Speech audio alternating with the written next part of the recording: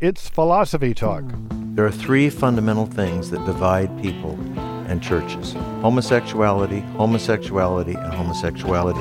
Is homophobia mere prejudice or a justified aversion? Well, what does it take to have full dignity? What is human rights for us? Why do we panic over issues of human sexuality? Sin, disease, and moral wrong.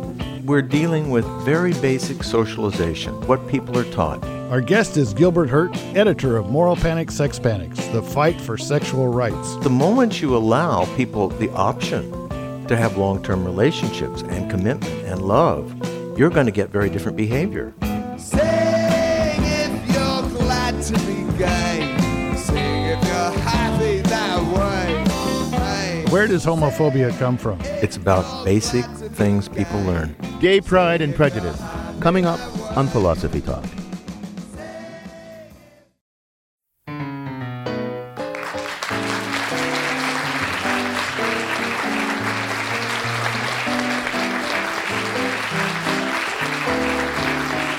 This is Philosophy Talk, the program that questions everything. Except your intelligence. I'm John Perry. And I'm Ken Taylor. We're coming to you from the Mars Theater in Berkeley, California, the Bay Area's breeding ground for new performance. Our thinking originates at Philosopher's Corner on the Stanford campus. Welcome, everyone, to Philosophy Talk.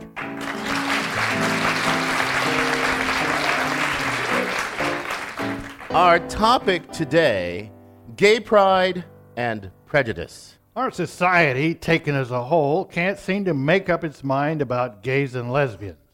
Many studies have documented increasing tolerance of homosexuality, especially among younger, more educated, more affluent, and more liberal Americans. But on the other hand, a substantial number of Americans still don't think that gays should be allowed to marry, serve in the military, adopt, or even teach children. The extent of how divided we are about gays and gay rights is evident in our politics. Well, right, John, because while there's a substantial grassroots activism in favor of gay rights, surprisingly few national politicians, even politicians who are progressive on other issues, are willing to actually stand up and lead the charge in favor of gay rights. I can't think of a single national politician who's really taken on gay rights as a cause célèbre. Well, there was San Francisco's own Gavin Newsom, our former mayor. Remember how he officiated at all those gay weddings? That was quite moving.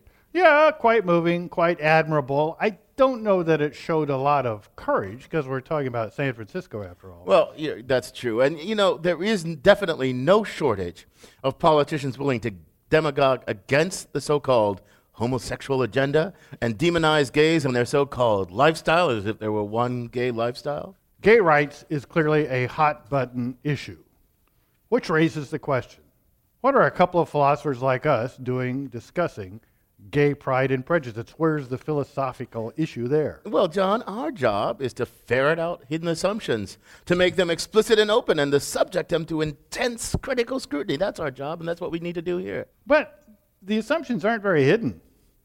People who are anti-gay think that homosexuality is unnatural, morally abhorrent, a perversion, and deeply at odds with true religious beliefs. Well, you're right, and they believe more than that. They also seem to believe that gayness is not just a private perversion, but is somehow communicable.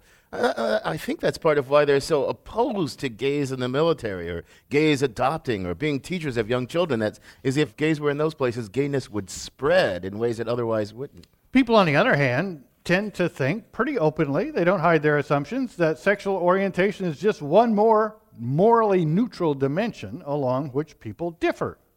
People differ in race and in gender. They vary in sexual orientation too. Differences in race and gender don't mark morally important distinctions. Pretty much everyone agrees with that. And lots of people say differences in sexual orientation fairly obviously don't either. But John, here's the question. We got two deeply opposing views. Who's right, John? But more importantly, more philosophically, how do we go about deciding who's right? Well, you could ask me, Ken. And well, I'm not asking you for your personal opinion. Not at all. I'm asking about what sort of rational basis either of these two conflicting views about gayness could possibly have. I mean, how do we go about rationally deciding whether homosexuality is, as people on the right seem to think, a morally abhorrent perversion, or more progressive people think, just a morally neutral variation in human sexual orientation. How do we decide that issue? Well, I've got an idea. Let's ask someone who's thought long and hard about the way our attitudes towards gayness have been shaped, and the role that such attitudes have played in shaping our public discourse and our social practices. Well, that would be our guest, renowned anthropologist Gilbert Hurt, editor of Moral Panics, Sex Panics, Fear and the Fight Over Sexual Rights. He'll join us in a little bit. We'll also want our proud and unprejudiced audience here at the Marsh to join the conversation. But first, our roving philosophical reporter, Caitlin Esch, talks to someone caught up in the moral panic over the military's Don't Ask, Don't Tell policy. She files this report. Should gays and lesbians be allowed to serve openly in the military? The question sets both liberals and conservatives on fire, with conservative commentators like Ann Coulter and Bill O'Reilly on one side. The combat units, the Marines and the Army don't want gays in the military. Why can't they have it that way and we can have an all-gay division? I've always said a Don't Ask, Don't Tell works because you don't want disruption in the barracks. And then there are celebrities like Lady Gaga and Kathy Griffin on the other side. The most powerful thing we can do is quite simply write a 2 or 3 page simple email telling your representatives that you won't vote for them again unless they vote for the repeal of Don't Ask, Don't Tell. Ultimately, the law is being enforced using gay profiling. And right in the middle of this debate are people like John Ferret, district commander for the San Francisco Post of the American Legion. He served in the military for 12 years, working his way up to captain. He's also gay. When I enlisted in the Army, I signed and I checked off, I'm not gay, I'm not homosexual, I'm not interested in men, and blah, blah, blah. Ferret enlisted in the military in 1987, well before President Clinton signed Don't Ask, Don't Tell into law in the 90s. The law was sort of a compromise. It supposedly protected gays and lesbians from discrimination as long as they remained in the closet. If anyone found out, gays would be discharged. Since the law passed in 1993, more than 14,000 service members have been dismissed for being gay.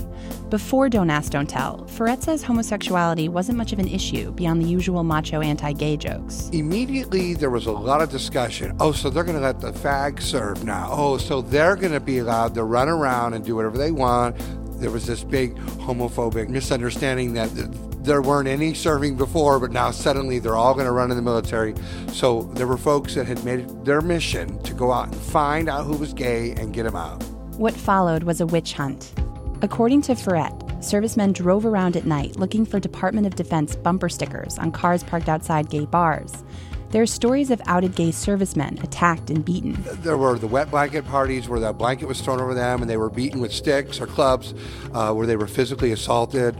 While he didn't experience the violence directly, Ferret says he lived in fear that someone would find out he was gay. He even got married to the sister of a former gay lover. I ended up in a fortuitous opportunity where I could marry a lady who needed some help from me, and I needed what I thought, and with my own mind, what I thought was a cover, and so it actually worked out. He got a family, his wife got a green card, and no one suspected a thing. Then one day, Captain Ferret was asked to fire a serviceman who was spotted leaving a gay bar. And I called him in to talk about it. I really just wanted him to tell me it's a lie, and I would handle that person. And he finally just said, you know what, screw it, I'm gay. If you want to throw me out, throw me out. I can't take it anymore. I'm sick of hiding. He says he saved the man's career by transferring him, but after that, Ferret could no longer pretend. The easiest way for me was to say, before they come after me, I'll just go. What I did, I just transferred into the inactive reserve, and then I remained there until 99 when I resigned my commission. While he never got the respectable retirement he wanted, Ferret doesn't regret serving in the military, and he doesn't regret resigning. I love my country, and so does everyone else who's willing to serve under discriminatory policy, who's willing to put their life on the line and not even get the benefit of all the things that they're entitled to for that service. Ferret's confident things will eventually work out for gays in the military. After all, his father served back in the 1950s when blacks were integrated into the Army. Everyone thought the sky would fall, Ferret says, but it didn't. For Philosophy Talk, I'm Caitlin Esch. Want to hear more? You can find the complete episode on iTunes Music, or for unlimited listening, become a subscriber at philosophytalk.org.